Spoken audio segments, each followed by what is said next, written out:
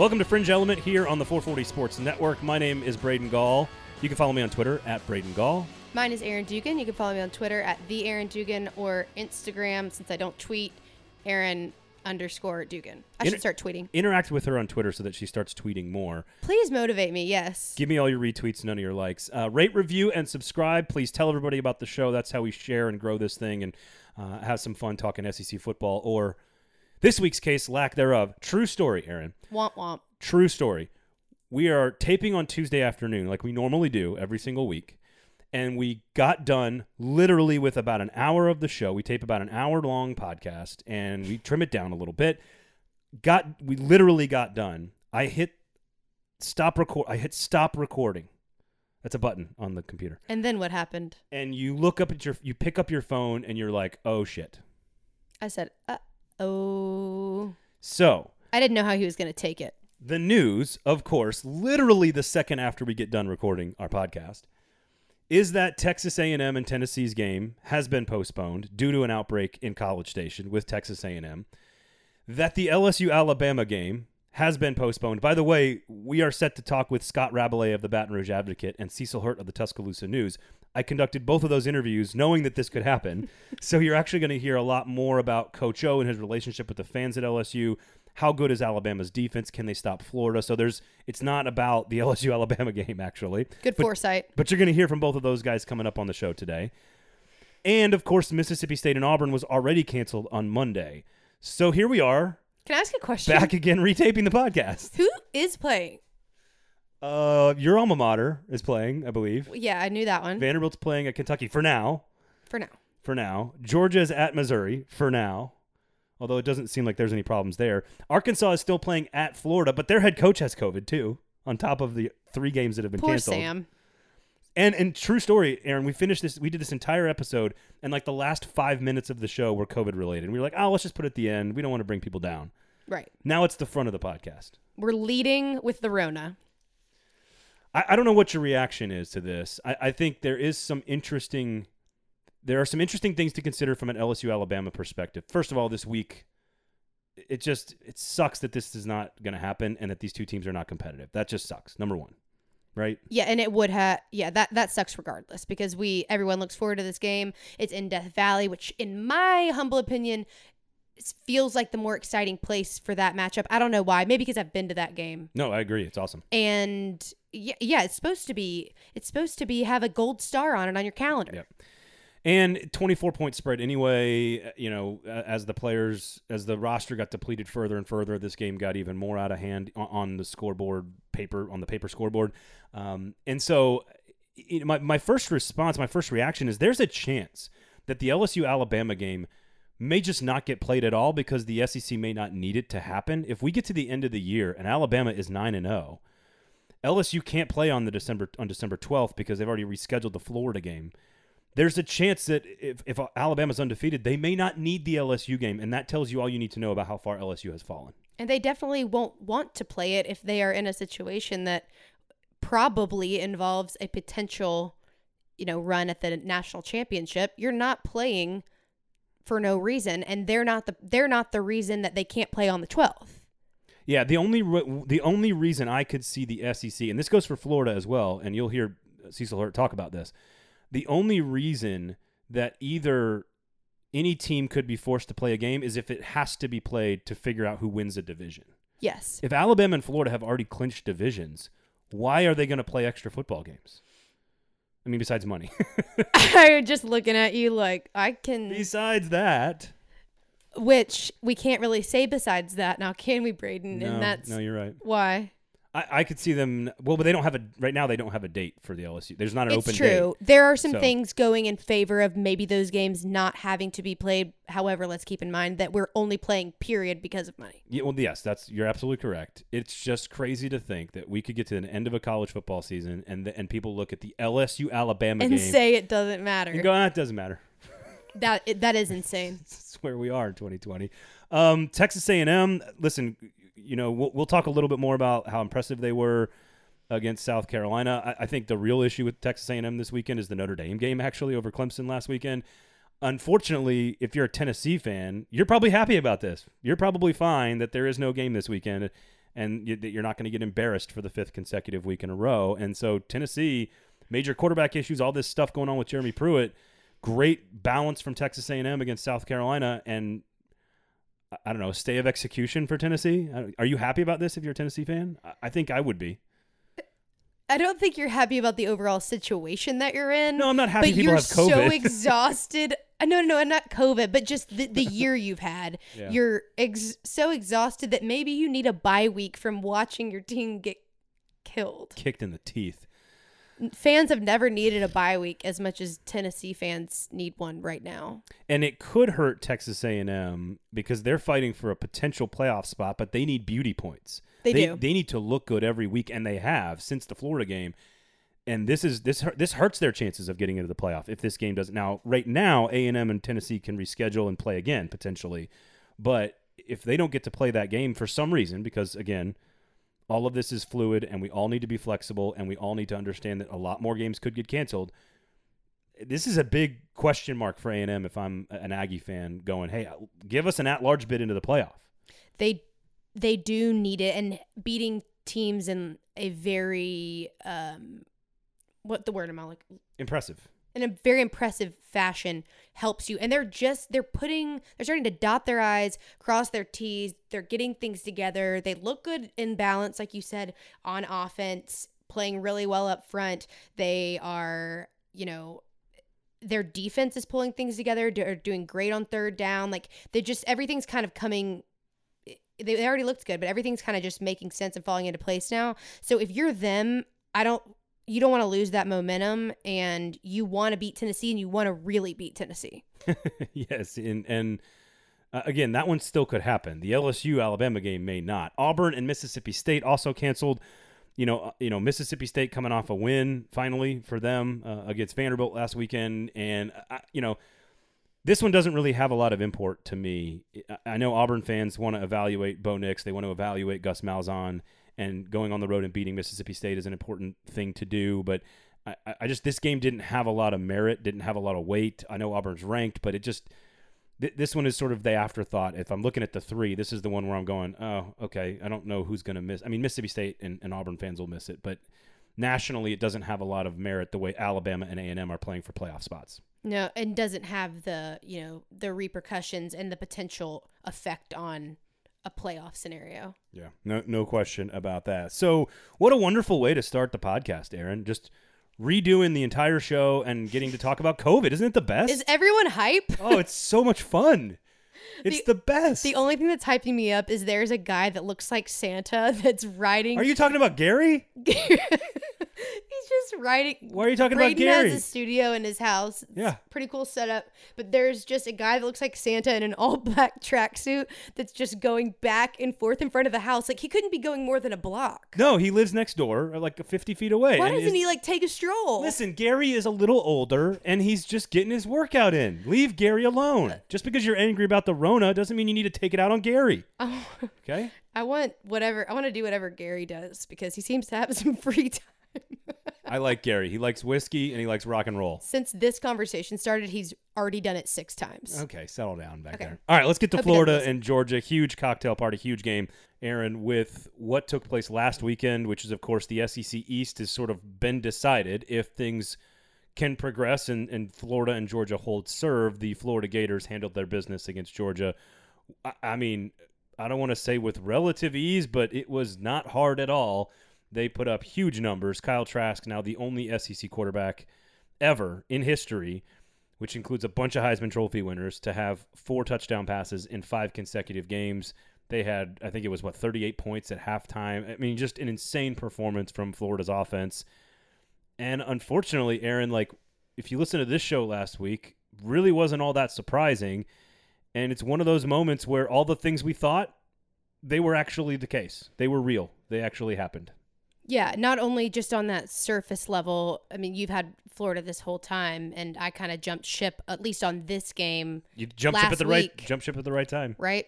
Well, and also that whole discussion we had about, are you better off being really put together on defense at the beginning and trying to find your offensive footing, or is it better the other way? And we both kind of talked about the discussion of we think it might be better the other way. Your defense needs reps, just needs time, and you have this explosive offense. If you're Florida, well, your defense really found its footing against, a really obviously very good Georgia team. So it just seems like things are really coming together, and they look like a pretty, I don't want to say an unstoppable force because I think there are better teams than Florida in the country, but I think they're pretty high up there and maybe even higher than we thought. I had them at 4 in the country last week coming into the game. So I have them at 4 in the country this week after winning the game. And you kind of have to have the context, right? I think they're the 4th best team in America, but I thought that last week, which is why I picked them to beat Georgia. Turns out that was right. We're wrong all the time. That there's, how many games have we been wrong about on the show? All the time. But I think your point about trying to develop an offense in 2020 versus developing your defense is totally valid. You can see Florida getting better on that side of the football, and I don't want to. This is like the 5th show in a row where we have to harp on Stetson Bennett, but like it doesn't. If JT Daniels, and this goes for, we're going to talk about Tennessee in a little while too. Jarrett Garantano is clearly the best option on the Tennessee roster. It has to be the fact that Stetson Bennett is clearly the best option for the Georgia Bulldogs, because if he wasn't, there was another option, they would have gone to him by now. So I don't know how you develop an offense in the middle of this season. I don't think you can. I keep coming back to that, which is there's something I don't know because this is happening the way that it's happening. He's got to be the best option. Okay. Wait. That makes sense. No, that makes sense. No, that makes sense. At first, I didn't follow you, and that makes sense now. Okay. Yeah, it does. I feel like you're lying. No, not at all. Actually, you would never lie about me saying the wrong thing. No, I would tell the truth. 100%. In fact, I may be many things. An asshole, loud and obnoxious, annoying, but I do not lie about anything. Probably to a fault, actually. Just weird wording for you on that? Yeah, I didn't know where you were going, and then I was like, oh, the plane landed. Okay. I might not have known where I was going either, but here we landed. Well, this does, there's not a lot of questions about Florida other than, do you think they can do this against Alabama? That's really the only question left for Florida. Yeah. Is they are, by all accounts, now going to be in Atlanta if they do what they're supposed to do over the next few games. They get to Atlanta, and Alabama does what it's supposed to do, and they play each other in Atlanta for the SEC championship and a right to go to the playoff. The only real question with Florida is, are you good enough on offense to do what you did to Georgia, pretty salty on defense, and then on the other side of the ball, can you hang? And actually, we'll talk with Cecil Hurd a little bit about that coming up in just a minute. But I feel like if you could, at one point, if you had asked me that at the beginning of the season, I would not have thought it was realistic. But now, seeing the way things coming together, do I think it will happen? Do I think it's probable? No. I do think it's possible. I think you'd have to I think Alabama would have to make some mistakes. You have to wreak some havoc on defense and, maybe capitalize on some mistakes. But I don't think it's out of the question. And at one point at the beginning of the season, I would not have really even sat here and thought about it. No, even as someone who picked Florida to win the East, I would not have pick them to beat Alabama. Obviously, I was picking Alabama. I do think what's interesting about the matchup, I do think Florida could beat them. Alabama, that is, in Atlanta. I think they have the weaponry. Kyle Pitts is a disgusting matchup nightmare if he's back on the field, of course. I think the issue is stylistically, Alabama is built in a way that they can kind of play any game that you want them to. So if Florida wants to play spread it out and go fast and run, we can do that. If they want to slow it down, muck it up, play between the tackles, Alabama can do that.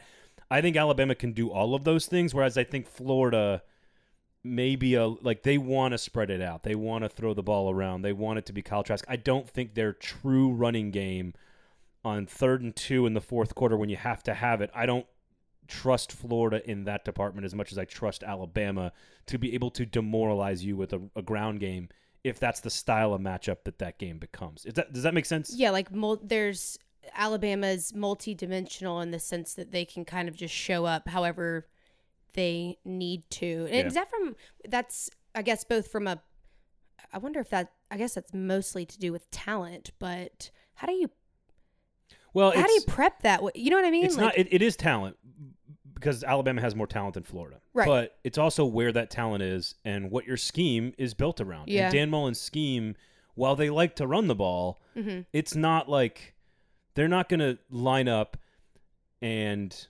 choreograph exactly where they're going and then say, try to stop us. Right. Alabama can do that. Right. Alabama can be like, all right, Najee Harris is getting the ball off left tackle. See what you can do, boys. And still pick up yards. And I don't think Florida can do that right now. Yeah. It doesn't. Again, we're these are great teams, and we're nitpicking great teams. Right. Yeah, you can put it out in the world and know that the other team's going to know what you're doing and still be able to do it. You're kind of just existing in a different universe, but it is the most demoralizing thing in all of sports when the defense knows exactly what's coming in football, and they still can't stop you. When that is I think that's the most demoralizing thing. Like when you know how it is when you're a fan and you're sitting there watching your team, and you know your team is there. You know that your opponent is about to run the football down your throat. You know the coaches know that. The fans know that. Your defensive players know that. Everyone in the world knows, and you still can't stop it. I just think that's next level demoralization. Can't feel good. George, do you have any more comments about Florida? There's some more things I want to get to with the game itself, but with Georgia, my question is this is very simple and very broad, and it doesn't have an answer, but it's the only thing I keep thinking about with Georgia, and that is, do we believe that Kirby Smart can evolve this offense over time? I do not think I don't think it was his fault that Jamie Newman opted out. I don't think it's his fault that JT Daniels' knee is not healthy. I don't think it's his fault that they are where they are right now. Bigger picture. Alabama and Nick Saban evolved. We're seeing Florida evolve. Miami, of all teams, is now going from stubborn offense to spread it all out and throw it all over the place offense. LSU did not evolve, and it got Les Miles fired. Coach O showed that he was willing to evolve, and it got Joe Burrow to Baton Rouge. Is there any reason to believe that Kirby Smart is incapable of evolving the way Les Miles was? No, I don't think so. They're so strong. They're such a good team already, and when you have the defensive backbone that they have, and you've had a really good season given the circumstances. I mean, I know you wanted to be number one in the East, and they want to beat Florida, but when we're talking about that from a recruiting perspective, there's no reason as a kid trying to sign on, figure out where they're going to go to school, and they're good enough to go, why Georgia wouldn't still seem like a good pick. So I feel like from a recruiting perspective, makes sense because you're still going to gain traction with the attractiveness that your program's putting out there. I don't know if there are enough weapons for Georgia, or have I just not seen them utilized in the right way because of the quarterback situation? I think that's a great question, and I think my answer to the question is I have no concerns about Kirby Smart evolving. As a coach, no. Yeah, I think he was a victim of his own success in the first couple of years. They got super, productive national championship caliber teams, and he recruited Justin Fields. So it's not like he's already shown us literally that he can recruit that dual threat guy. Now, did he make, Georgia fans will, the Fields thing has been beaten to death. So there's no point in us talking about Fields versus Fromm. So I think it can be done. My question is Todd Monken the right coach? I don't think he's the right guy for that job, the offensive coordinator at Georgia, but that's not something you're going to solve this year. Like, that's not a thing that, it's his first year calling plays. I give him another offseason, and then we'll see what it looks like next year. So, and a normal offseason, maybe. Right. Exactly. I know you want to talk about a couple of questionable plays. Yes. Do you want to start targeting? Let's start there. My first instinct with this play, the targeting play with Scene, was anger. And I think because my initial response, that helmet on helmet sound does something to me and takes me to a weird place because, we've all seen it. I've seen it, especially when you're on the field and hearing it. It sounds loud on TV. I promise you it sounds real loud on the field too. It's different. You can it's different on the field. And it's a car wreck. It grosses me. It's gross to me. I get this nauseous feeling. Braden's holding his arm up like he has chills. I'm not even kidding. Like, the hairs are standing up on the back of my neck and my arms because it is a car. If you've ever been on the sidelines of an NFL or SEC football game, these are car wrecks. And that was one of the worst I've seen. I do not think it was a dirty hit. I don't think Scene was trying to go in there and be dirty. I think it was two guys that were flying at each other at full speed, and they both kind of ducked to protect themselves. It is the hit we are trying to legislate out of the game. And unfortunately, it happened to a really good player for Georgia and a really, really good player for Florida. And there are long-standing repercussions for one of those definitely for 2 of those and all the way up, but you don't need 5 bad concussions to have long-term effects. And that was hard enough to that might show up later. I hate to say that for them. Well, there's no way to know. There's no way to know, but it's possible. It was one of the worst. If you're saying it's one of the worst you've seen, it's one of the worst I've seen. It's up there. Upon looking at it again, I'm with you that I don't think it was done with malicious intent. Do I think that he had time to maybe hit lower? Yes. I also don't know if he could see from his perspective that Kyle Pitts was lowering his head. Right. But I guess maybe hopefully in the future these guys learn to overcorrect, to overcompensate, and that's what they're trying to do. But in the meantime, that was a costly play. Yeah, and hopefully we see Kyle Pitts back on the field soon. Obviously, his ability to play for Florida is a big part of how far this team will go. That's how special he really is. I just thought, again, I'm not trying to get back into Trask, but Trask was so great on the wheel routes, and I mean, he was in complete control. I think he and Mac Jones are the best 2 quarterbacks in this league. I think they're going to play in the SEC championship game. So, lastly, though, you had some comments about another big hit and an injury in the Florida-Georgia game. Yes, I want to talk about the Rosemy-Jacksaint injury. Again, I don't know if I'm saying that totally correctly, but this was, if anyone saw it, it's pretty gruesome. He fractures I think fracture sounds like an understatement. That's what I read, but his ankle is like flailing. Yeah, it's the foot's pointed in the wrong direction. It's pointed in the wrong direction. Yeah, it kind of flops. It's pretty bad.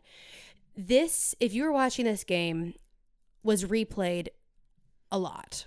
It was replayed several times. His ankle his leg flails basically. So one of the 2 of them even made a comment about it after it was replayed. Like, I don't know if we need to see that again or something to that extent. Oh, either Gary or Brad was in the booth saying, because I don't remember the play either. I mean, I remember seeing it. I don't remember exactly what was said, but even one of them said openly, I don't think we should play this again. I didn't hear that until I was talking to someone after the game, and I brought up that it was replayed too much, and they said, "Oh yeah, I even heard someone on TV say that." Yeah, I'll have to go. We'll go back and check that officially to see who said that. Double check, because I do think it's an interesting. You're bringing up an interesting point about what do you show on television. Here's why: because we have discussions when we would do, SEC network conferences or whatever it is. We have these discussions. Literally, sit down in an auditorium, all of us together, all our production teams. Put something up on the screen. Should we replay this or should we not? Why? And we'll all sit there and talk about it. Well, what we net out on is if it moves the story forward and you need to see it, either there's something malicious about it, there's potential bad call, there is something that changes the trajectory of the game or the story, yes. If you are replaying a gruesome injury over and over for shock value, it's really not in production ethics to do that. And I don't necessarily think that this injury was progressing the story forward. I think we were just watching his leg flail over and over. And it's not something that's like, you're a horrible person because you replayed this over and over as the producer, but just to make, it's not what you would have done if you were in charge. It's not what I would have done, because I don't think it does much except give his mom a heart attack. I think your explanation of the decision-making process I totally agree with it. If there is a need to push, as you say, push the story forward and get to the next chapter or the next part of this, like you said, if it was malicious and we need to determine if somebody was doing something illegal or inappropriate or what, against the rules of football or whatever, I'm with you. Then you can maybe throw it up there a few more times. I think if it's just gruesome, I think you need to show it once. Mm-hmm. I think you have to show almost every replay once. I think you should show the guy streaking through the field naked, on television. But I know why they don't do that, right? Like I know why they don't, because they don't want to encourage people to do that. I think you should show it one time. After that, I think it should be up to, and I know things are moving fast, right? It's bang, bang, bang. You're in the middle of a huge broadcast. Like, it's a huge deal. But, once you show it a second time, you're done after that. If it doesn't do anything to tell the story of the game or the play or what the person is going through, like, I don't mind you showing them lying on the field and, like, the medical people coming over to attend to him, because that's part of the story, right? Like, you're Mm-hmm. Then there's a response to the injury that's part of the Yes. story, right? It's the next chapter. You don't need to continually show a person's lower fibula flopping around and pointing in the wrong direction. More than No. like once, maybe twice. After that, you're done. Especially things that are that bad where you're not only season, potentially college career, not saying he's never going to play again, but when you play injuries like that are that bad, I mean, this has long-term repercussions for this kid. This isn't just, oh, let's watch it because it's gross. Yep. This is like, this kid may never be the same. Let's pay a little bit of respect to that factor. Yeah, just something to think about as you're watching games that maybe or anything. I think it's been I think shock value, it bleeds, it leads, has always been a part of the media, but I think it's gotten worse in the last 20 years, and I'll just leave it at that. Kevin Ware. Yeah, no question. So let's move on from Florida and Georgia. A lot of stuff there. Again, we'll talk with Cecil Hurt and Scott Rabelais covering both LSU and Alabama. But Texas A&M cares deeply about what Alabama does, because if Alabama loses a game somewhere along the way and then gets a game canceled, in theory, Texas A&M could have a better winning percentage than Alabama in the division, even though they lost to them. So, of course, Texas A&M cares. They dominate South Carolina, incredibly impressive fashion, very, very balanced on both offense and defense. The reason we don't have I don't know about you, Aaron. I don't have a lot to say about A&M other than keep doing it. Keep showing us that that you're doing what you're doing. I think the bigger story with A&M is more about if Alabama doesn't play enough games or whatever, and Notre Dame beating Clemson. I think those are bigger stories for Texas A&M than what you did on the field on Saturday against South Carolina. Before I talk about Texas A&M, do you really, genuinely, in your heart of hearts, think that we get to that last week and they don't just push it back and add one more week of television revenue? Because let's be honest with ourselves. We can talk about that, but I don't think that's going to happen because there's too much money involved. I mean, in my heart of hearts, I want the decision to be made based on putting the right teams into the SEC championship game. Meaning, when I say the right teams, I mean the team that won the division outright, fair and square. Okay. Like, now here's the good news. There is a chance that Alabama and Florida could both clinch their divisions way before the December 12th slot, which is where the Alabama-LSU game would be pushed, but it cannot be because the Florida-LSU game has already been pushed to that week. Yes. There's also a chance you don't need the game at all. If Alabama just wins every game, it doesn't matter. But if I'm A&M, the fact that Notre Dame beat Clemson means that Notre Dame is now a more viable playoff team, which means that you now have a contender to take that slot from you, Texas A&M, and it means that the only hope you really have is that but Alabama somehow has to beat Auburn to win the West because A&M has played an extra game. Now, A&M's dealing with their own COVID stuff this week anyway, so God knows how many games they're going to play. Now, I have some theories on Tennessee getting COVID. Couple theories. Number one, you have to actually show up to play the game to be exposed. So that's number one for Tennessee. Wait. Yeah, you actually have to show up to play the game for it to be an exposure, right? You have to be in close contact with Arkansas. And Okay. Tennessee didn't actually play that football game. It was just Arkansas on the I see field. what you're saying. Come on, man. I thought that was funny. And then number two, It we wasn't. both know that COVID is airborne, and therefore Tennessee has 0% chance of catching it. Damn. So- Have you been saving So that? two reasons why Tennessee is totally in the clear on COVID. They didn't show up, so they can't be exposed. And number two, it's airborne. So if I have What'd to you think of that? Be honest. if I have to repeat it twice, it's probably not great, but I think it's pretty damn funny. It's not your worst by any means. Thanks, I think. No, that was good. I just Anyway, wanna know- A&M. Okay. A&M chances of getting into the playoff. Go. So when you start looking at the big puzzle of the playoff, it's now tougher for Texas A&M and Florida, frankly. If you lose to Alabama, the Notre Dame win takes a chance at a second SEC team getting into the playoff, makes it more difficult. I think it's likely that although Texas A&M could absolutely compete if they made it to the playoff, I have no doubt about that. I do not think they will be playing in it. I think it's just going to be one SEC team. I think that's fair. But again, Notre Dame's win is what's doing that. Correct. If But Notre Dame also- doesn't win that game, they're not in the playoff conversation, which means a 9-1 A&M could be. Right, and the Pac, yeah, and what you mentioned too, the Pac-12, only having those 8 games under their belt. Who knows what the whole puzzle is going to look like? It is a puzzle. It is a big, huge game of Tetris, and it might just all come crashing down. But I think Notre Dame will will be sitting in that 4th spot. Well, I mean, they have to play Clemson again probably. So, Yeah. again, I don't know. It's all about percentage chances here and the increase and the decrease of that. And when Notre Dame won that game on Saturday night, it decreased the chances of a second SEC team getting in. So that's why it matters to SEC fans. If you're a Florida fan and your only losses are to A&M on the road by a couple of points and to Alabama, you feel like you belong in the playoff. But not with 2 losses, not if Notre Dame's sitting there with at 10-1 with a win over Clemson. So, that Notre Dame win is much bigger for SEC teams than I think anybody thinks, in my opinion. It's true. I knew it was big, but you harping on it is I'm harping. Is now. really no, but it's driving the point home because you're right. It changes it. Even though it's just one game, it really could change the trajectory of the rest of this year for a lot of teams, especially SEC teams. So, do you want to go Tennessee negative? I think we already did that a little bit. Or do you want to do Arkansas positive before we move on to a few other questions I have? I know that you know my answer to this. You may not, actually. I want to go Arkansas positive. Okay, there you go. What you got for the good people out there? So, can we talk about Pittman versus Pruitt? Yeah. I guess I can't even go in both Please. then. The difference, Braden and I were kind of discussing, in the last couple of days, just to get what the difference really is between these two rebuilds in terms of Tennessee and Arkansas, and the difference between, what Pittman's been able to do and what Jeremy Pruitt has or has not been able to do. And we've talked about recruiting quite a bit because as a Tennessee fan, people are looking at it like, why can't we get this right? Why can't we put it together? Why don't we have a viable quarterback?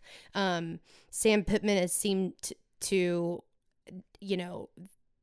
Felipe Franks is doing really well in their system. And, even after having a little bit of a harder run at Florida,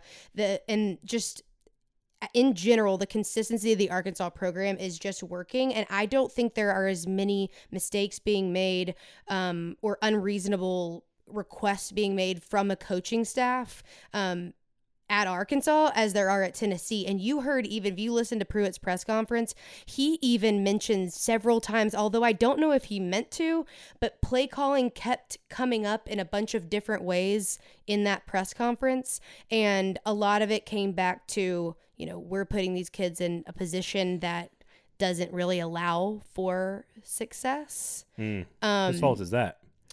That's a coaching problem. You can boil this conversation down pretty quickly. What do Arkansas fans feel about their head coach right now? They love him. What do Tennessee fans feel about their coach right now? They do not love him. There you go. Yeah. And a couple other pieces of context. Sam Pittman took over a team that was 0 for 20. Jeremy Pruitt took over a team that did have a bad year. They were 0-8, I believe, in the conference under Butch Jones in his final season. But the 2 years prior to that, they won 9 games. And that was 3 years ago. Sam Pittman's was 3 months ago.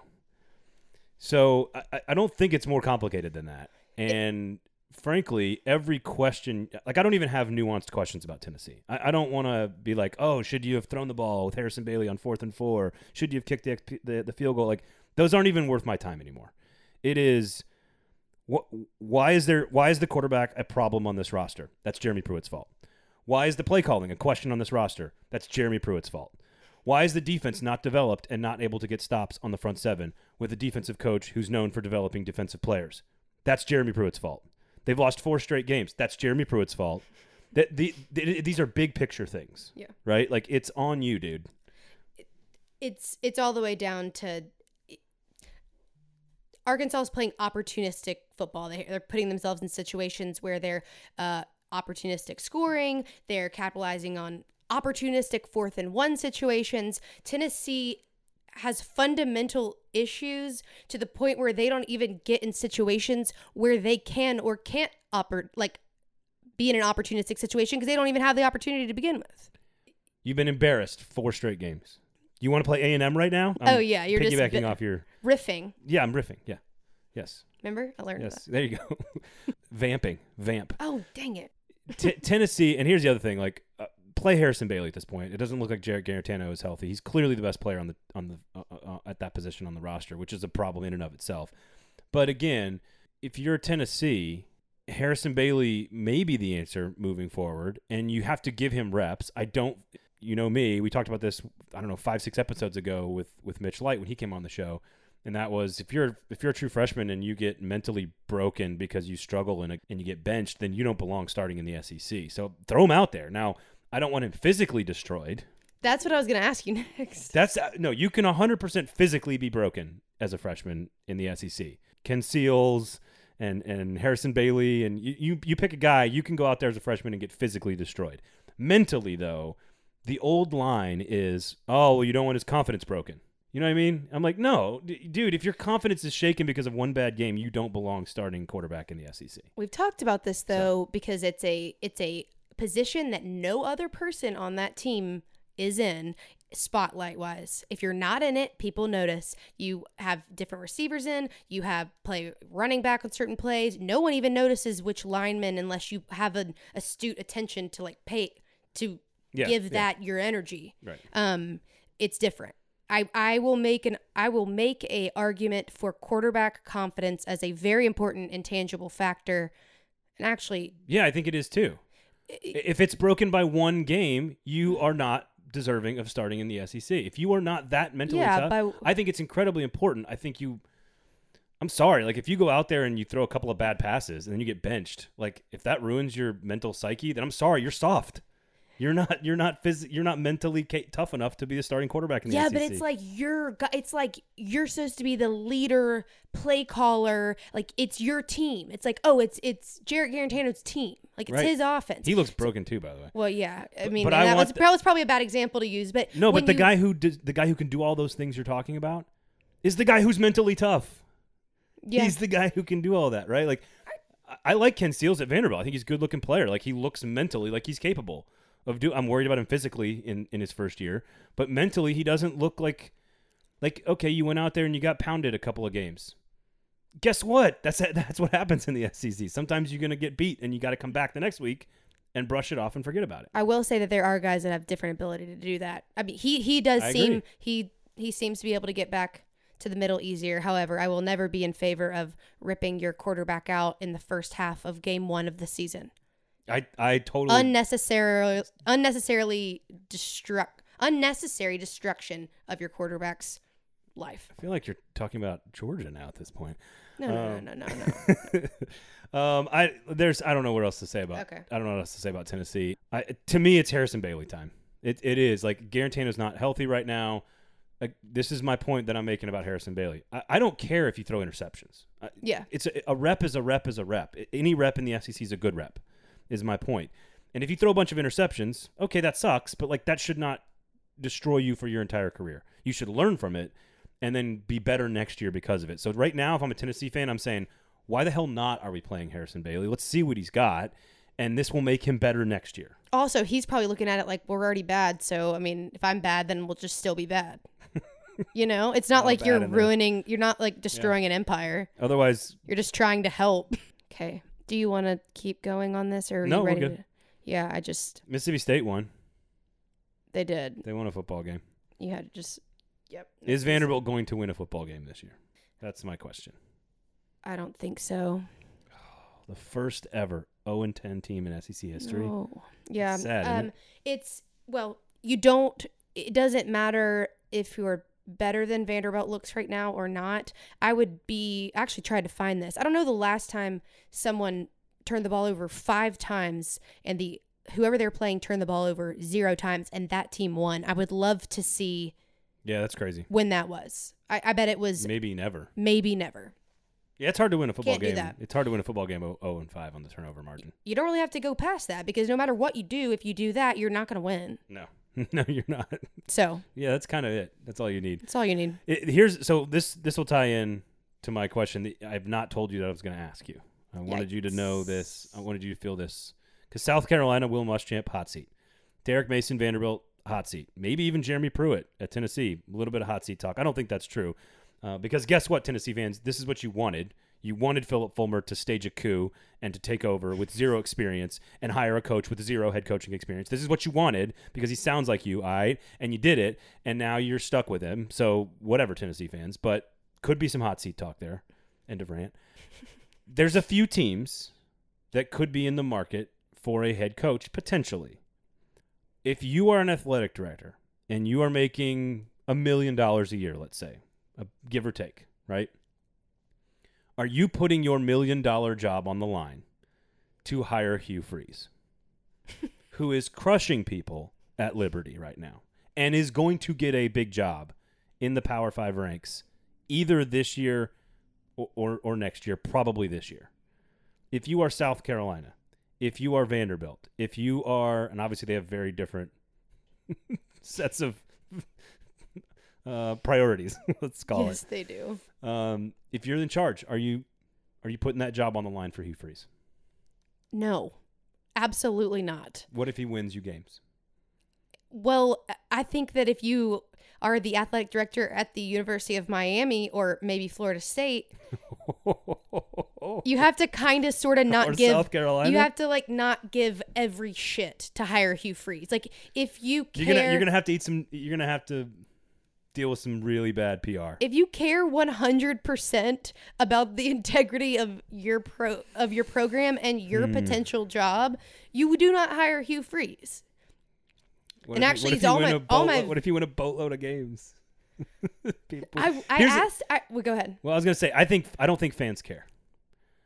Like if I was a fan of South Carolina, I would say hell yes, go get that asshole right now, bring him down here and recruit against Clemson, the way he recruited against Alabama and Auburn in the West. If I'm a fan, I'm saying I don't give a shit. I don't care who you text. I don't care what you do in your personal life. That's between you and your wife. Let's go get this guy and let's win games and let's start competing with Clemson again. If I'm the athletic director and it's my $1 million paycheck, I might be more with you. That's a perfect sound to describe it. Kind of want. I mean, you hold your nose and hire Hugh Freeze. That's what you do. To me, Hugh Freeze is being Hugh Freeze says more about not necessarily you're like, oh, I don't care about that one thing that he did, even though it's kind of slimy and gross. It's a lot of things. But you have to realize that like the way in which he did it was not smart. So like, can't you expect like maybe him to trip up along the way in another way, even if you don't care about that past offense? Like, yeah. There is no. All my best guy friends played for him in high school, and I asked him about him the other day. I'm like, what is Hugh Freeze like in a high school practice? And I didn't get anything juicy. I wanted them to say like something funny or like ridiculous. Like, no, he's just really focused and has like kind of a holier than thou attitude. And like now we know that that's not really true anymore. He's in a perfect place then at Liberty University. No, I'm not hiring him if I'm an athletic director, but maybe someone in Southern Florida. If I'm Ray Tanner and I'm running South Carolina's program, I don't put my job on the line, but if I'm a fan, you bet your ass I want to go get Hugh Freeze. He's a hell of a coach. And what's interesting is he's not like, and I heard an interview recently with him. He is not this, and he admitted it. He was like, I'm not a tactician expert who works with my quarterback's footwork and his arm slot and all that stuff. He's like, I know what I want the play to look like. I hire people that make that happen. So really he is the recruiter. I mean, that's what he is. Like he's the CEO type. That's the kind of thing that he is. Self identified. So I don't. you are going to get a lot of blowback when you hire him. You're going to get a lot of PR dirt on you. You're going to have to, take a shower every night, like after talking to him. But like, if the dude can recruit against Clemson and win football games, and you're a South Carolina fan, you could do a lot worse. You'll be a popular AD for a while. Like, I would not hire Lane Kiffin if I was an AD. But if I'm a fan, I want Lane Kiffin. Does that make sense? As a media member, I want Lane Kiffin. I want Hugh Freeze in the SEC as a podcast host. 100%. But I'm not going to put my job on the line for him. Nope. Neither am I. All right. You did not know I was going to ask you that question, so I did not. I wanted to bring that one up organically, as they say. Is that what you thought I would say? I think that's probably about right. I think that's probably where I thought you would go with that. Week number 11, I guess, right? I think Arkansas at Florida is very interesting. Felipe Franks back in the swamp. Of course, you've already mentioned sort of his career there at Florida. Do you give Arkansas any chance here? I think Barry Odom is now the acting coach. Really good defensive mind against that Florida Gator offense. Maybe it could be interesting. I would not count them out, not only because I like what Arkansas is doing. I mean, obviously playing it away is going to be, make it tougher. But for people wondering, like Sam Pittman being out and talking about Barry Odom, in these days leading up to the game, it will look almost not different at all to the players. in terms of missing Sam Pittman, and that's not. I love Sam Pittman. It sounds a little bit like a knock on Sam Pittman. Well, it's not because no, I know. He's built the machine a little bit. Yeah, well, in practice, if you've been to a college football practice, they're very well organized. They're timed out to the second. In a very, very distinct structure. And the head coach kind of buzzes around and watches everything. But the guys that are on the ground in your face, yelling at you, pointing where to go in the middle of the play, those are that's what Barry Odom already does every single practice. He has a much more of a presence than Sam Pittman does. And so until Saturday, it really won't look different, except in the sense that someone else is going to need to run the clock, which is what he said he's going to have an equipment guy do. Here's my argument, is that everyone that works in a football program, especially in the SEC, wanted to be in it so bad, they know everything. Everybody knows everything. And clock management is black and white. Yeah. To me, there's not a lot of gray area on clock management. I think yes, and but I do think there's a lot of people at a football department that might not have the most impressive title to an outsider, like grad assistant, that knows literally everything. Yeah, that's true. All the interns for Alabama are like former head coaches. Yeah. Did you see what Sam Pittman said in his Zoom press conference, which was hilarious, by the way, because his wife's like coming in, the door's chiming, the dog's barking. I didn't see and that. They're like, "What are you doing?" And he's like, "I'm only an hour, hour number 5 of COVID, and I'm already bored. I'll let you know what I'm doing later." But offensive line coaches. Someone said, "Aren't you gonna like zoom in, like live zoom into practice so that you can still run it?" He started laughing, and he was like, because they said Saban's doing that. He started laughing. He's like, "No, that's why I hired a good staff. Like, I'm not gonna live zoom into practice and tell everybody what to do from the screen." Yeah. So that's just Sam. That's the program in general, though. They have a lot of trust in who they have and who's running it, and he can kind of hand it over with maybe a little less trouble than some people that are more micromanaging than him. I think Arkansas gives Florida a scare in the first half, and then I think Florida scores too many points in the second half. That's my quick assessment. Fair. I didn't really answer your question. No, it's okay. You had very good stories, though. I was enthralled. Florida. That's a good word for you. Enthralled. Yeah, I do know that Captivated. one. Thank you. Florida will come away with it because I think they're going to end up putting up more points on the board, but I do not think it will be a blowout. Georgia, Missouri, any other year, I would say Georgia's too good. The defense is too good. They're going to handle their business in this game, rebound, and Stetson Bennett will make the right reads, and they'll run the football and blah, blah, blah, blah. But there's a chance that Georgia just quits. There's a chance that now that they've gotten Florida out of the way and they played the two best teams arguably in the league and failed fairly miserably in both of them, Missouri is good enough to take advantage of you if you're not paying attention. So I'm actually mildly interested in this game because I think I want to see where Georgia's head is at in this game, if that makes sense. Like if they don't have their most competitive wheels turning because they think in their head that they're better than Missouri. I mean, are you quitting on the season? Like let down, whatever cliche you want to use. Damn competitive to just quit on the season. I think maybe when you're sitting in your dorm room on Monday and thinking about going to practice and you don't feel like it because you got you lost to Florida. But when you get on the field and you're all hyped up, it's a moment to moment competitiveness. It's not like I agree with you that's very true across the board. I guess my point is that if Missouri is good enough that if you are only 5 or 8 or 10% off, right, Missouri can beat you.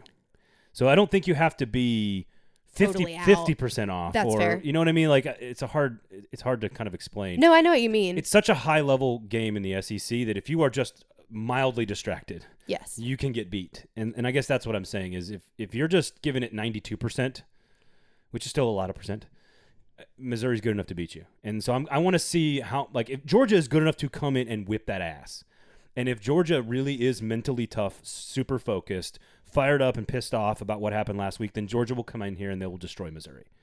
But if they're not, Missouri's good enough to beat you, I guess is what so I want to see what Kirby's motivational skills are this week, if that makes sense. Yeah, you got to show up like you're playing Alabama or Florida or anyone in between and not like this would normally be a check on your list of wins. All right, that just about covers week 11. Not a ton of action with all of the games that have been canceled, of course, but that's not going to stop us from talking LSU and Alabama because obviously LSU having a really, really bad season. So you're going to hear from Scott Rabelais coming up in just a few minutes of the Baton Rouge Advocate as he's going to explain a little bit about the dynamic between LSU fans and Coach O, what LSU could look like moving forward in the future. But coming up right now on the podcast, we are going to be joined by Cecil Hurt of the Tuscaloosa News, who, of course, has been covering Alabama and the SEC since literally, I think, the year I was born, almost 40 years ago. And again, just like with Scott, we're going to talk about Alabama big picture, their matchup with potentially Florida, what happens at the end of the season, how good is the defense, why is the offense maintained its continuity, all that good stuff. So you're going to get a lot from both Scott Rabelais and Cecil Hurt. So without further ado, my conversation with the Tuscaloosa News' Cecil Hurt.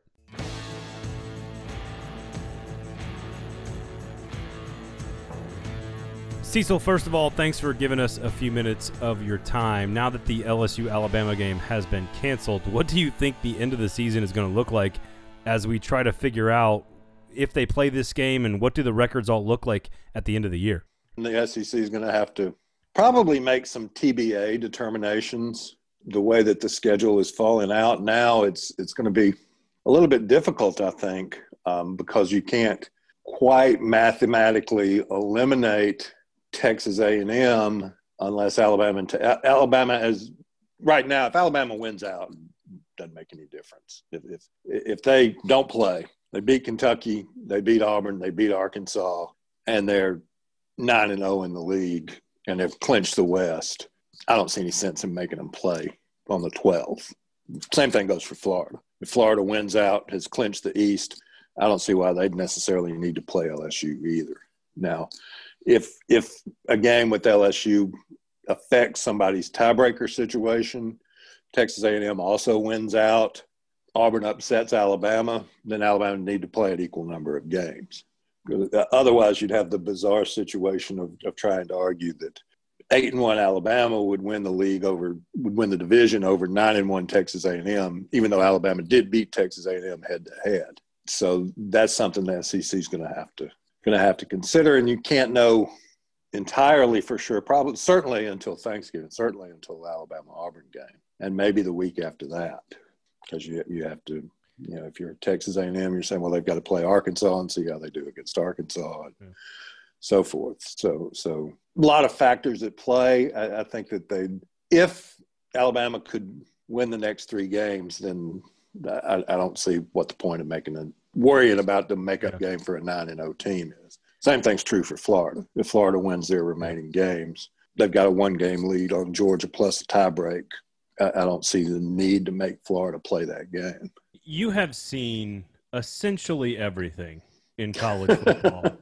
And my question to you is, and I don't even really know how to ask it, but, Greg Sankey's out there trying to tell us about the positivity rates. And I get it that there's mostly good people trying to do mostly the right things. But we also know this is college football. How concerned are you with the transparency of the game itself, kind of in general, not just even COVID related, but just in general? How concerned are you personally about the transparency issues in college football? I think it could always be more transparent. We've tried to get as much information from Alabama as we could. They're not particularly forthcoming. I would venture to say that LSU's been a little bit more forthcoming, although we don't know their precise numbers this week. Probably the one team in the league that's just been straight up, this is our numbers, this is what's going on, has been Missouri. And everybody else has whether it's been Texas A&M, Florida. I don't think anybody's covered anything. I don't think anybody's lied about their COVID situation and put at-risk kids or infectious kids out on the field. I don't think that's happened. So the conspiracy doesn't run that deep. But it would help us to have more transparency and to know the numbers at all the schools and to have a uniform policy. And if Missouri can do it, everybody can do it. Let's glance at Alabama sort of relative to Alabama, which is how I always have to evaluate them now. You lose Tua, the weapons are all there. The offensive line is approaching status of best of the Nick Saban era. Those kinds of things are being tossed around on offense. You lose a generational talent like Tua, and the offense is right there. Where is it? It can't just be dudes. Like, the dudes are great. We know the athletes are great, but the coordinator keeps changing. This year it didn't. Is it just stability? Sort of, what are the factors for you that have allowed this offense to maintain such a ridiculous pace after losing all of that weaponry last year? Well, it is accommodation. I think even when you make a transition from Lane to Sark, that's really not a big transition. I mean, they're different guys. Lane calls a game differently, but same sort of philosophy. They came up together and same sort of philosophy. And so they've been pretty consistent. And whether it's been Mike Loxley or whoever's had the title, Sarkisian's been involved in that offense. So there's not drastic turnover like you've seen at LSU this year. They recruit to a certain style. When Nick felt like the rules of college football mandated a change in that style, he started recruiting differently. They've gone from having, and this isn't a knock on anybody, these are guys who've won national championships, but you could have Greg McElroy at quarterback. You could have AJ, who's tremendous quarterback, really, Heisman Trophy runner-up, but not a guy that you say, oh man, he's a number one draft choice. He's that kind of guy. To Mac, who's in some ways similar, but they also, they recruit the best guys. Najee's the number one running back in the country. Those offensive linemen, you start talking about, some of them had developed. Landon Dickerson was a transfer from FSU, but Evan Neal, Alex Leatherwood, those aren't guys that are surprising anybody by being really good.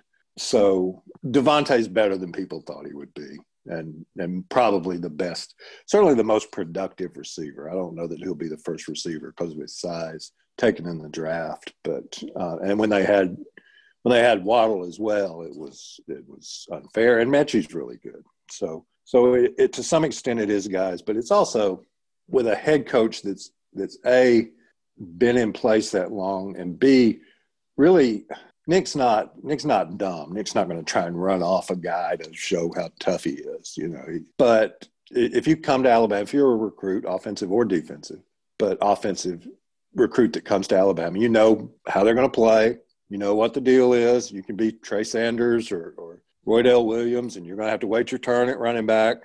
You know that if you're good enough at receiver, you're going to play. If you're a five-star offensive lineman, you're going to have to wait your turn. And so he doesn't get a lot of feedback. He doesn't have to deal. I think, for instance, Tennessee's trying to get to that point, but I don't think they're at that point yet. And so I think Jeremy's had to deal with personalities and deal with guys, and why am I not getting playing time? And what about this and what about that? Which at the end of the day, Nick doesn't have to deal with. Recruiting daddies, yeah. I mean, he's going to try and accommodate guys, and he's not going to run Tua off. That's not right. What I'm saying. But at the same time, everybody knows that there's a line where he can just say, "Look, if it's that hard on you, if it's that bad for you, then maybe you ought to look at something else. Yeah. Because I'm still going to be here. We're still going to win games. Yeah. I can get another guy. May not be as good as you, but there's a – I like to call it, there's a migraine line for Nick. And when it gets to be too much of a headache, he just doesn't have to do it and cross the migraine line. He just doesn't have to do that. Yep.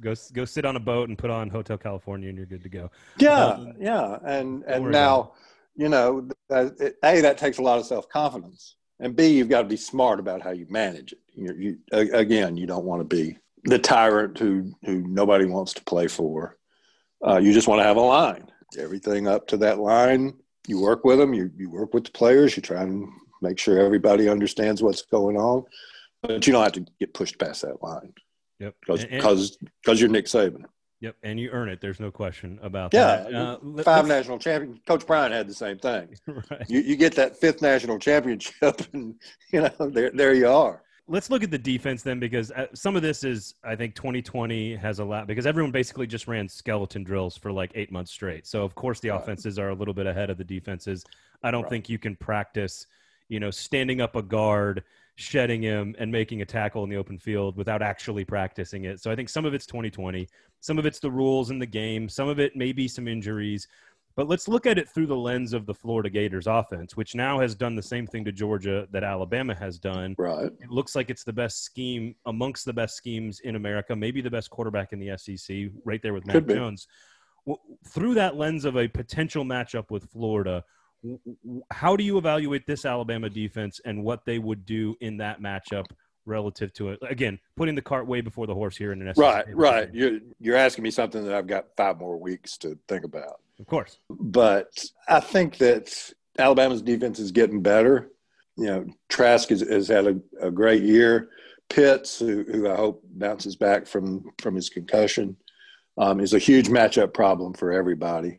They've got guys who can run the ball. So, and you're not going to go in with the mindset that you're going to shut Florida out. You're going to go in the mindset that you're not going to let them get 60 or 50. But you play that if you can hold them to 28, the way A&M beat them, you can beat them 31-28 if you play well enough offensively.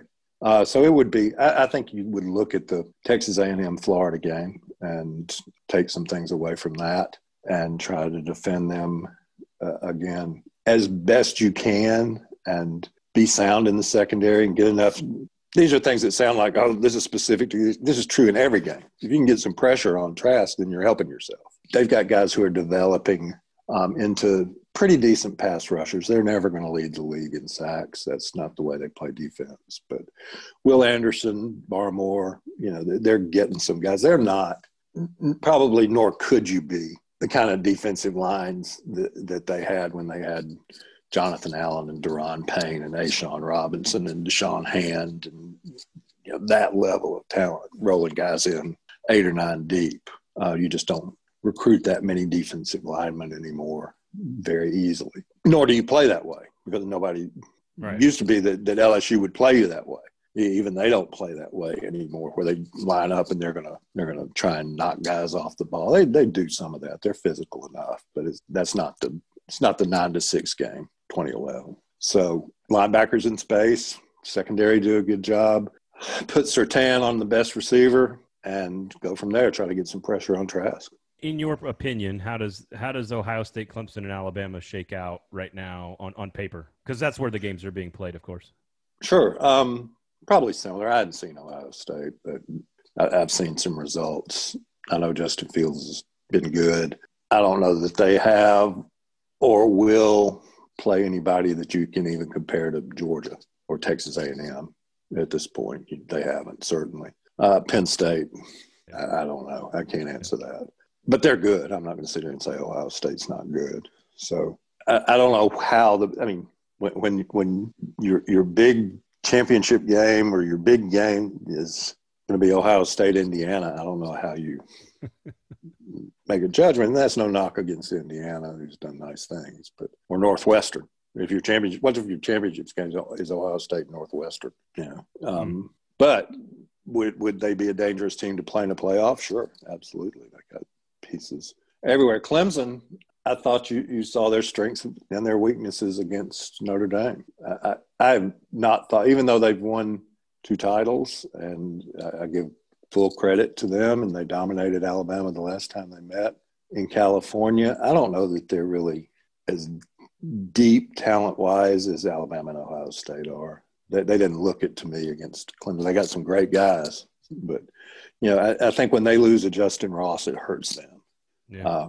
When they, their quarterbacks are excellent. Both of them are excellent, but I think they're also playing some guys that might be playing a lot at Alabama and Ohio State and might not. Does that make sense? Yep, 100%.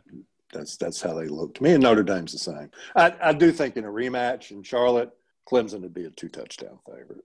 With the best player in America. Yeah. If Trevor's back. That matters. Yeah, it does. Although I thought DJ was fine. I didn't think that game came down to poor quarterbacking on Clemson's part. No, it did not. See, so always a pleasure, man. We do appreciate you. Sure. Have fun on the beat this week, and and we'll talk soon. Okay, thanks a lot. Cecil Hurt there from the Tuscaloosa News. Want to say special thanks to Cecil for joining us. Always a pleasure talking to that guy. He has seen basically everything in his time covering the SEC and gives us a really good perspective on the Alabama side of things. Again, pretending like there's an LSU-Alabama game this week. Let's now switch sides and take a look at LSU, what they're going to do defensively, and all kinds of nonsense that's going on with this roster and this team as Coach O rebuilds following the national championship. Here is my conversation with the Baton Rouge Advocates' Scott Rabelais.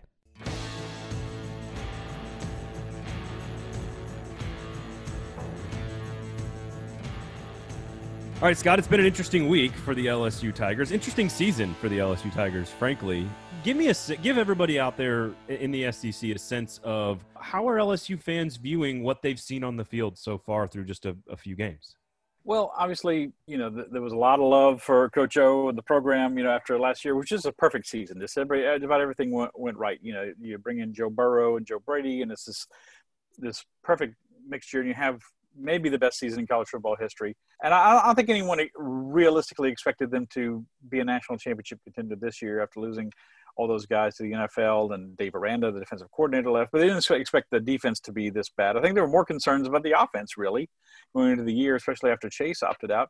And the offense, until the Auburn game, really hadn't been the problem. It's been the defense that has just been dreadful. So I think people are hey, yeah, they'll go 8-2 this year or something like that, and they got some favors from the SEC when they added the Vanderbilt, Missouri to the schedule. It looks like these are games, and Missouri is supposed to be at home, so they look like these are games where you're going to, take advantage of maybe some tough games that other teams like Texas A&M have to play, maybe a tougher schedule.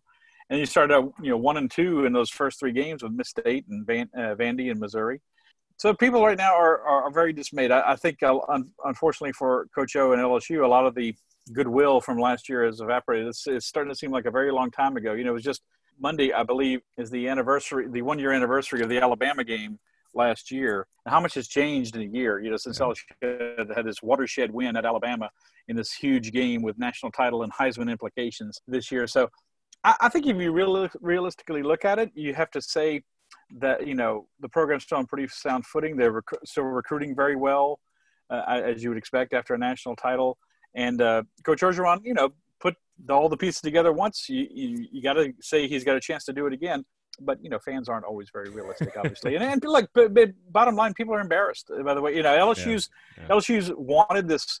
It's a long answer. I'm sorry if it's too long. But the LSU fans wanted the better offense from the Les Miles years. They got tired of they wanted a modernized offense, and they got that. But the LSU pride has always been in defense. The Chinese Bandits, players like Tommy Casanova and Glenn Dorsey and Patrick Peterson and Tyrann Mathieu. And when you lose that, when you don't play up to that standard, it really hurts the LSU fans' pride. DBU hasn't looked like DBU at all this year, and that's been a big source of contention for LSU fans.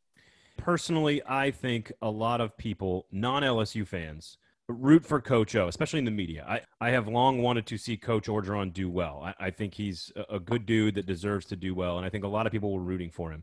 But it doesn't mean that when, like you said, you lose all that talent, you lose your star quarterback who's a once-in-a-generation player, the architect of both the offense and the defense. Do you think it was fair of people like me to say, I still want to see a little bit more out of Coach O to prove it? That may not be fair, but I still think there was – all right, show us that last year wasn't this special sauce, this one pot of gumbo that you made that was just perfect, right? Like, show us that you can recreate that magic. Is that fair? I think it is ultimately, and because you remember just what a disaster his years at Ole Miss were. Those were just terrible years, and I think they won 10 games, at Ole Miss or something like that. It just didn't go well at all. Then he kind of rehabbed his image a little bit when he took over for Lane Kiffin at USC that year. Went 6-2 as the interim coach. Gets the LSU job because he does a good job as interim coach when Les Miles gets fired in 2016. And then, like you said, everything came together. And it's not just by accident. Like, he hired Joe Brady away from the Saints, and he convinced Joe Burrow to come to LSU on the promise of a better offense instead of him going to Cincinnati, which was his other big option. He wanted to go to Nebraska, but they didn't really want him. And so, he made those things happen. But there is the specter of flash in the pan coaches. The situation that comes to mind is Gene Chizik at Auburn with Cam Newton. I mean, this seems like this could be, and it's not unfair to ask, could this be a similar situation? And only time will tell. But we all know 2 years after the national championship, Gene Chizik was out at Auburn, and is Orgeron on that kind of thin ice? I think he's certainly not in trouble now. I think he'd be okay next year. But you can't have more than a couple of bad years in the SEC, and for things not to get very hot very quickly. Now, the financial situation post-COVID is going to be something that has to be factored in for a lot of coaches, and I think that's part of the talk with Bo Pelini and LSU. If they got rid of him after this year, the defensive coordinator, they'd owe him over $4.5 million.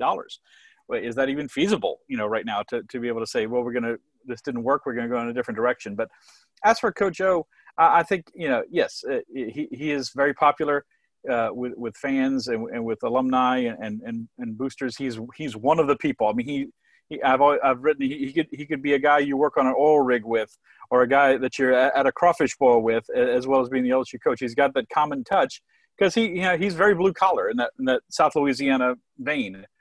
But at the same time, you got to win, and he knows what the expectations are. And he's spoken many times this season about playing to an LSU standard or not playing to it, and he knows what the score is. And so I think he, as much as anybody, knows that things are going to have to get better. Starting next year. You can write off this season, but things have to get better starting in 2021. It's funny that's what I was going to ask you, is sort of your very early prognostication. I mean, let's go Florida, Bama, and A&M are just sort of losses, let's say. And then, like you said, everybody sort of looks at this season and they shrug their shoulders and they go, oh, we got that championship ring. And that was pretty fun last year. What does this – I mean, LSU's not hurting for talent. They got dudes. They'll be a year older, and they'll have some experience through this season. Where is the state of this program, in the spring of next year, coaching staff and roster-wise? Any guesses? I think one guess is you have to look at, Bo Pelini's status as the defensive coordinator going forward. I mean, are they going to show any kind of improvement over the second half of the season? Like no offense to Auburn or any of the teams LSU's played in the first half of the season, but this was the easier half of your schedule. I mean, you've got, if you can play them, you've got Alabama and Florida and Texas A&M left, plus a trip to Arkansas that looks much tougher than it was, and a home game against Ole Miss that looks much tougher than it was. So, this could end up being, say they're going to win another game at least, but 3-7, 4-6 kind of season. Then you've lost some of that swagger and confidence. They're going to recruit well. Again, they've already got commitments from like 2 of the top 3 safeties in the country, for example, at a position of need. They got good quarterbacks coming in. They're in contention for some very good, more 5-star players. They're going to have a top 5 recruiting class coming off of other classes that are very good. Like a lot of inexperience on this team. They've had B.J. Ojulari got the start, a freshman against Auburn. He was the 18th first-time starter who's started a game this year. So that kind of tells you the kind of things you're up against. Miles Brennan had never started a game. Now you got T.J. Finley, never thrown a snap, a pass, even taking a snap, being a true freshman at quarterback, and may have to finish the year, at quarterback if Brennan can't come back, which is looking more pessimistic. So I think all those things taken into account, there are the pieces in place to bounce back next year, but what are you going to do at defensive coordinator? Are you going to make any more changes at offensive coordinator? They brought in Scott Linehan to replace Joe Brady. Then I think the offense is pretty solid. And I don't think he's going to make too many changes, but defense has to be addressed because LSU's been historically bad. Scott, always a pleasure, man. We do appreciate it. I know it's a busy day. Thank you so much for your time, and we'll talk soon. My pleasure. Thank you for having me.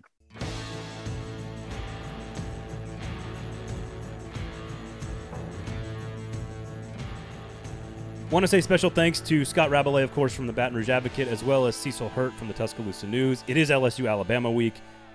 Aaron, it has never felt like less of an Alabama-LSU week than it feels this week. It's like it opened as like a 24-point spread.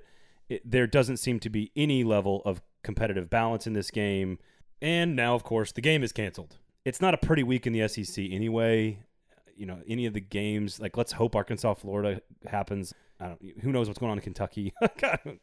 Whatever. Our energy feels lower than going into last weekend, doesn't it? Well, it just LSU Bama is the thing that you look forward to in the West. Like it's like Iron Bowl level good. It is what you look forward to, and it just doesn't have any value. There's a chance, and Cecil Hurt said that there's a chance that if Alabama's 9-0 at the end of the year, they just look at the LSU game and go, "We don't need to play it." That's how far that game has fallen in 1 year. That is crazy. And when they play in Death Valley, it's like I know. the best. I know. I wonder if Nick Saban, is it way less fun to win this year, or does he just bask in it no matter what? No, I don't think. I think he would so much either. rather win like a nail biter. I think so too. I think he would he's like, I want my team to play against the best and then win. Mm-hmm. He's like, what does he care if he beats Western Kentucky? And I'm not picking on Western Kentucky. I'm just, God, Braden. it's a random team. They beat up by a lot of points a couple years ago. So that about does it. I don't, Kentucky, what are you going to do? There's not a whole, again, the big games, Georgia, Missouri, Arkansas, Florida. This is where we are in 2020, Aaron. What are you doing this weekend? Yeah, let's lighten the mood a little bit. How's your undercarriage? It's Still it's gone forever. It's permanently parked. Wow. That's a bad thing for an undercarriage to be. Yeah, no, it's gone. I'm still in a different vehicle. Might just impulsively buy one this weekend. I really might do that. But at least you're in a vehicle. Last week you weren't in a vehicle. Correct. I went to pick up this car today, the other broken car. Car number 2, which is not your first broken car. It's your second broken car. Correct. Right. And I'm not in a great mood about cars.